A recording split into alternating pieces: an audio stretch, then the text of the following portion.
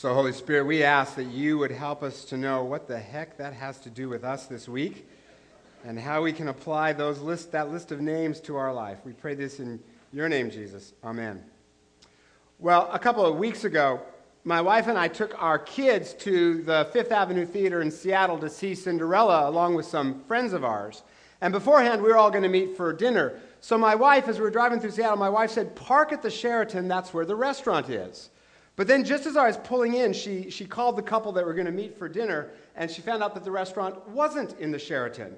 So I pulled back out into downtown rush hour Seattle traffic, right? I got honked at as I did. That was special. And I was getting worried that we were going to be late, and so there was this kind of tension mounting in the car, all of which led to a really interesting conversation with my wife about planning, foresight, and communication. It was awesome. Ever have that? Brief but intense conversation, right? So I drove around some more, trying to find a parking spot that wouldn't require a second mortgage to pay for, block after block, and I'm starting to think maybe I'll just quit and just leave the car here and have it towed. That might be easier. Finally, I found a lot that charged only $5 for the whole night. It was like a Christmas miracle, right? And what's discouraging to me is I know that for some of you, the only thing you're going to take away from this sermon is, I got to find that lot. Where is that? Right? And my wife, as we were pulling in, my wife said, "Oh, this is better. It's closer to the theater. See, kids, see, your dad was persistent and turned lemons into lemonade." At which point my 10-year-old son said, "Well, that's not hard. All you need is water and sugar." Thanks, literal boy, right?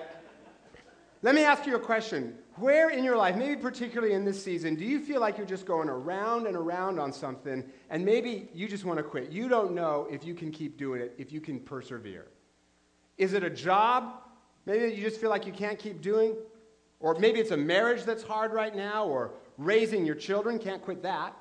Right? Maybe it's some kind of volunteer work that is just not a lot of thanks in that for you right now. Or maybe everything in your life is awesome, it's just great, but there's too much of it, and you're too busy, and you don't know how you're going to keep it all in balance, and you just don't know that you can keep persevering.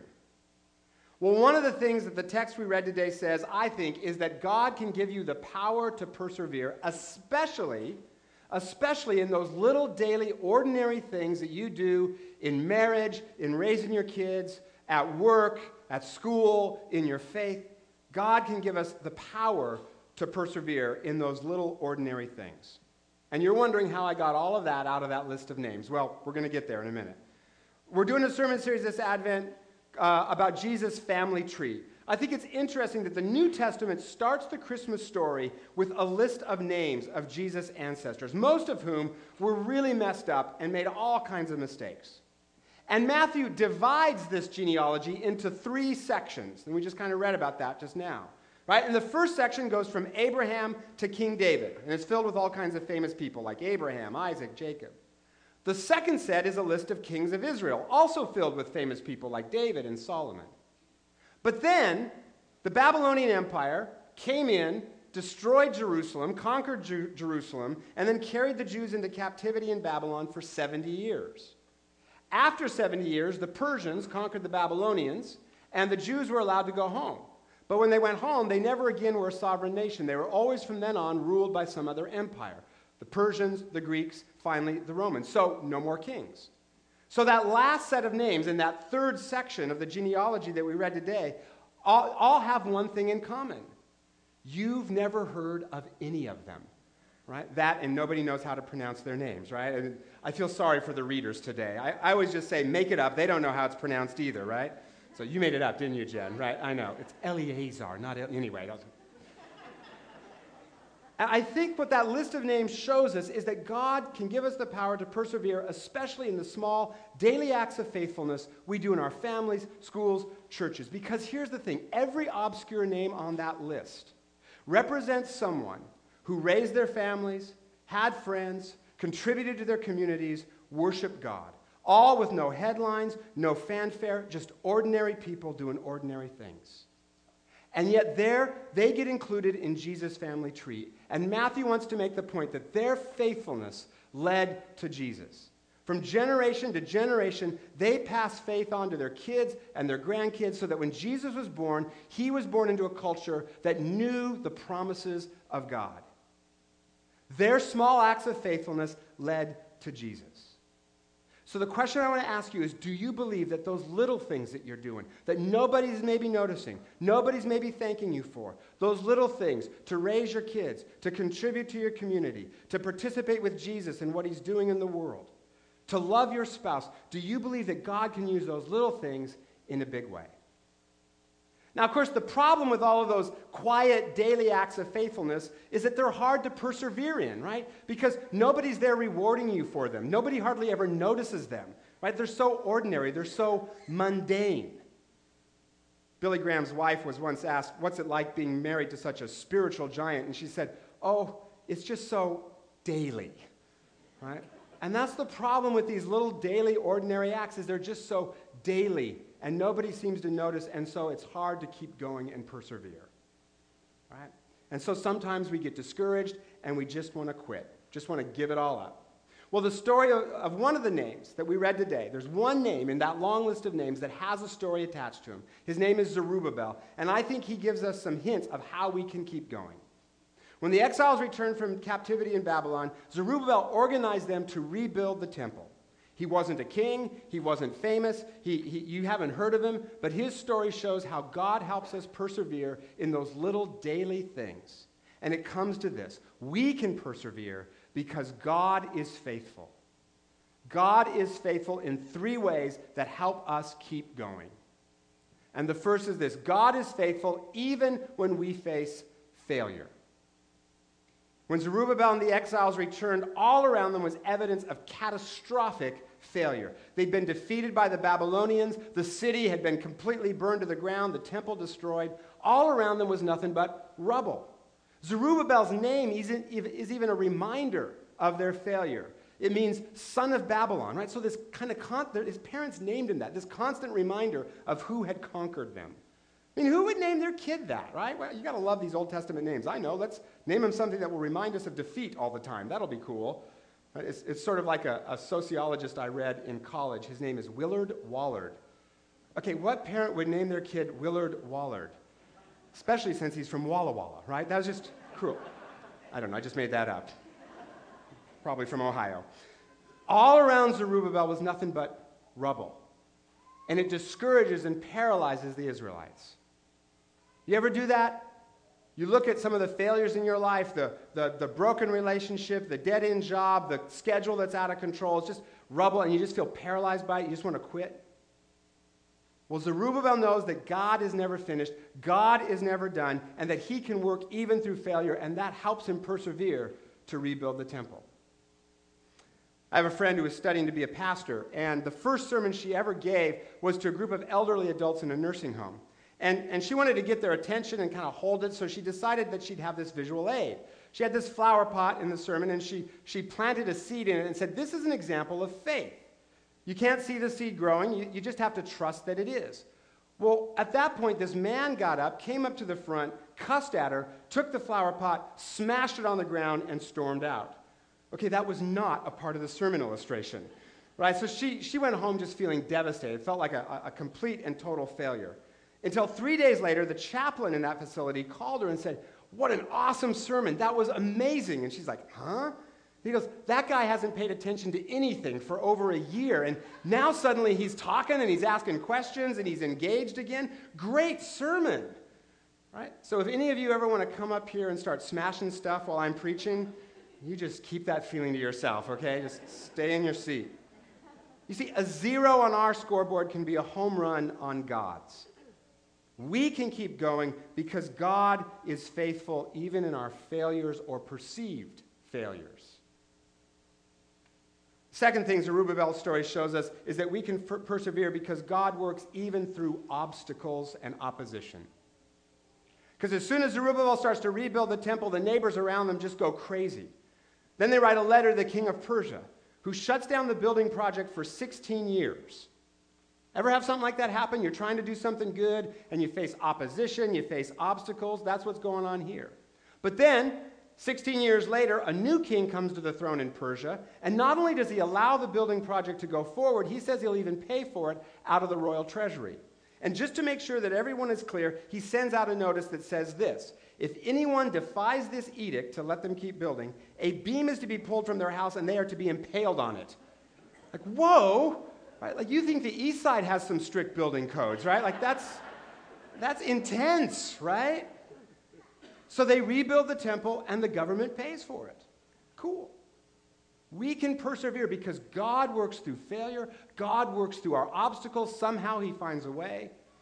And then finally, we can persevere because God works even through our small, daily, ordinary acts of obedience, even if we don't see it right away.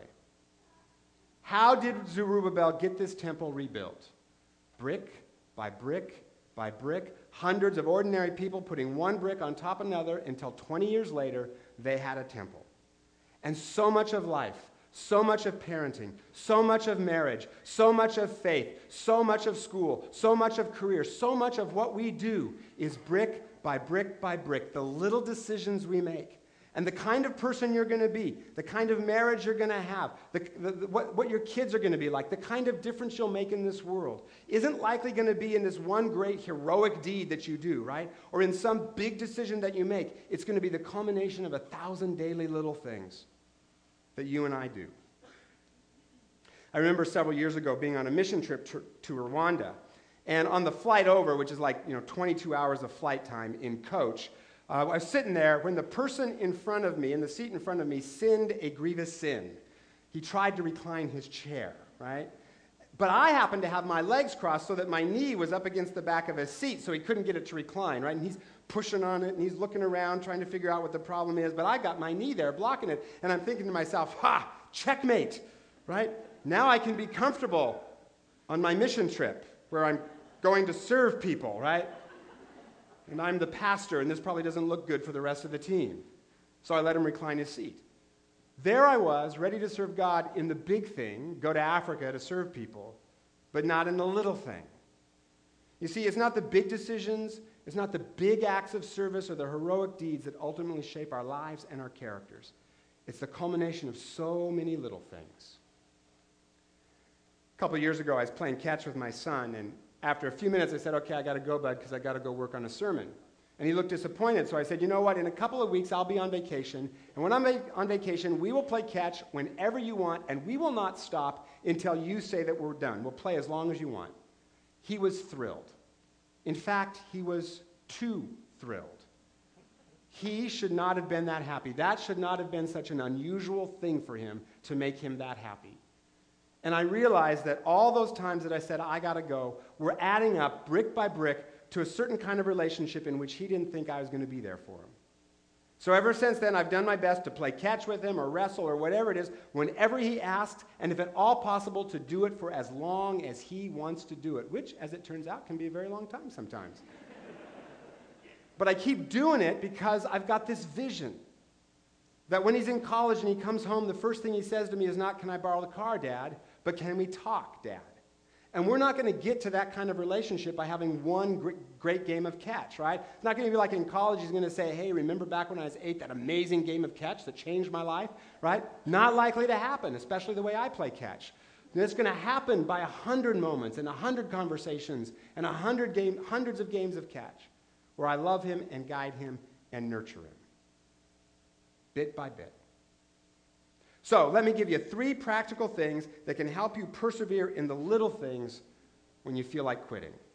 And I'm going to sum it up with the acronym VCR, which, if you're too young to know what that is, it's an ancient device that played these primitive things called video cassettes, okay? VCR, 3 things that can help us persevere, practical things. The first is this vision. Do you have a long-term vision of what God is doing in your life and where God is taking you? Zerubbabel had a vision of a rebuilt temple. I have a vision of a certain kind of relationship with my son that keeps me playing catch. Do you have a vision? C, celebrate. Celebrate the moments of victory along the way. After Zerubbabel had laid the foundation of the temple, they threw a big party to celebrate. I mean, the temple wasn't done yet, but it's important to celebrate the little milestones of victory in our family, in our faith, in all the things we do. Maybe go out to dinner with someone, or just even a simple prayer of thanksgiving to mark the moment. Vision, celebrate, and then finally, remember. Remember that God is faithful even in our failures, even when we face obstacles, and always faithful to use our small acts of obedience and service, even if we don't see it right away. When I taught at Stanford, I volunteered to lead a Bible study with a bunch of college guys.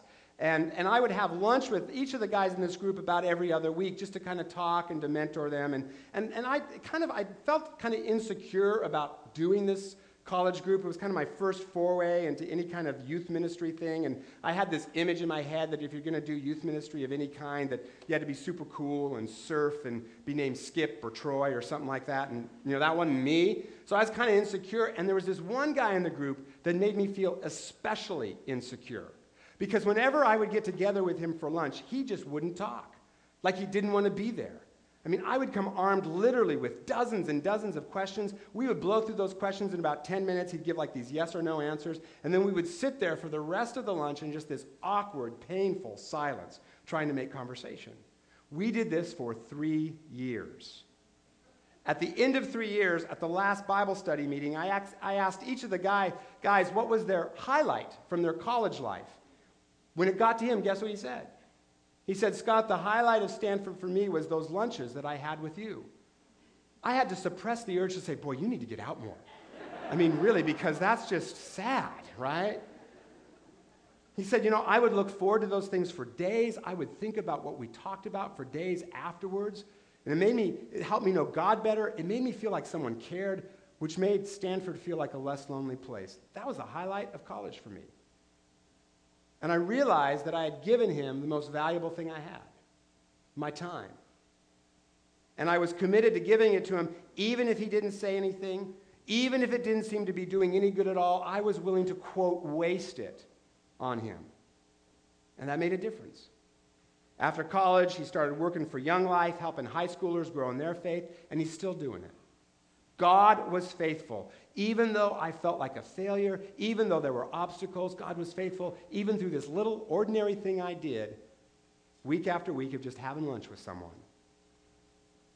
So where do you need some encouragement to keep going in those small daily things that nobody seems to be noticing? Advent is a season where we remember and prepare ourselves for Christ's coming. Prepare for his coming, but also remember that Jesus has arrived. And it's a time to remember all those moments that Jesus has been there for us in our past or in our failures or in our obstacles. So this week, as we go into Christmas, will you ask God to help you remember his faithfulness and be encouraged by his faithfulness?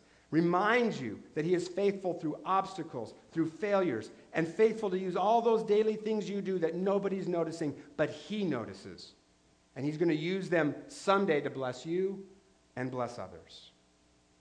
Because if Christmas proves anything at all, it proves this: God never gives up. Every name in Matthew's genealogy, I just think it's fascinating that this is how Matthew starts the Christmas story.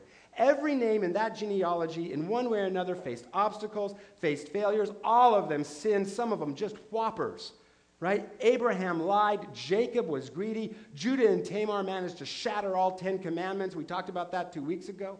David committed adultery and then was part of murder. Right? Solomon had over 500 wives. I mean, none of you are that messed up. I don't care how messed up you are. None of you are that messed up, right? Matthew's genealogy is all about these messed up people, but you know what it's also about? It's about the faithfulness of God through it all. That genealogy is all about God's faithfulness. Bit by bit, generation by generation, God led his people through sin and failure and obstacles, through the trauma of the Babylonian exile, through ordinary people that most people have never heard of. Through all of it, God led his people all the way to Jesus because God doesn't quit. Finally coming himself in the person of Jesus to redeem us, to be with us, to transform us, and to show us that we can keep going. We don't quit because God never quits. God never gives up. That's what Christmas shows. God never gives up on your faith life. God never gives up on your kids. God never gives up on your marriages. God never gives up on his purposes for your life. God never gives up on this world. God never gives up on his people. We can keep going because God never gives up. God never gives up. God never gives up, not on you and not on me. So Jesus, as we go into Christmas, some of us feel like maybe you have given up. For those people, I ask, Lord, that you would fill them with your love and your power and your Holy Spirit. Lord, for others of us, maybe we're celebrating. Help us to know to whom we owe our gratitude. And for all of us in this room, God, ask that you remind us of your faithfulness and make us thankful for it and help us to follow you because of it. In your name, Jesus, amen.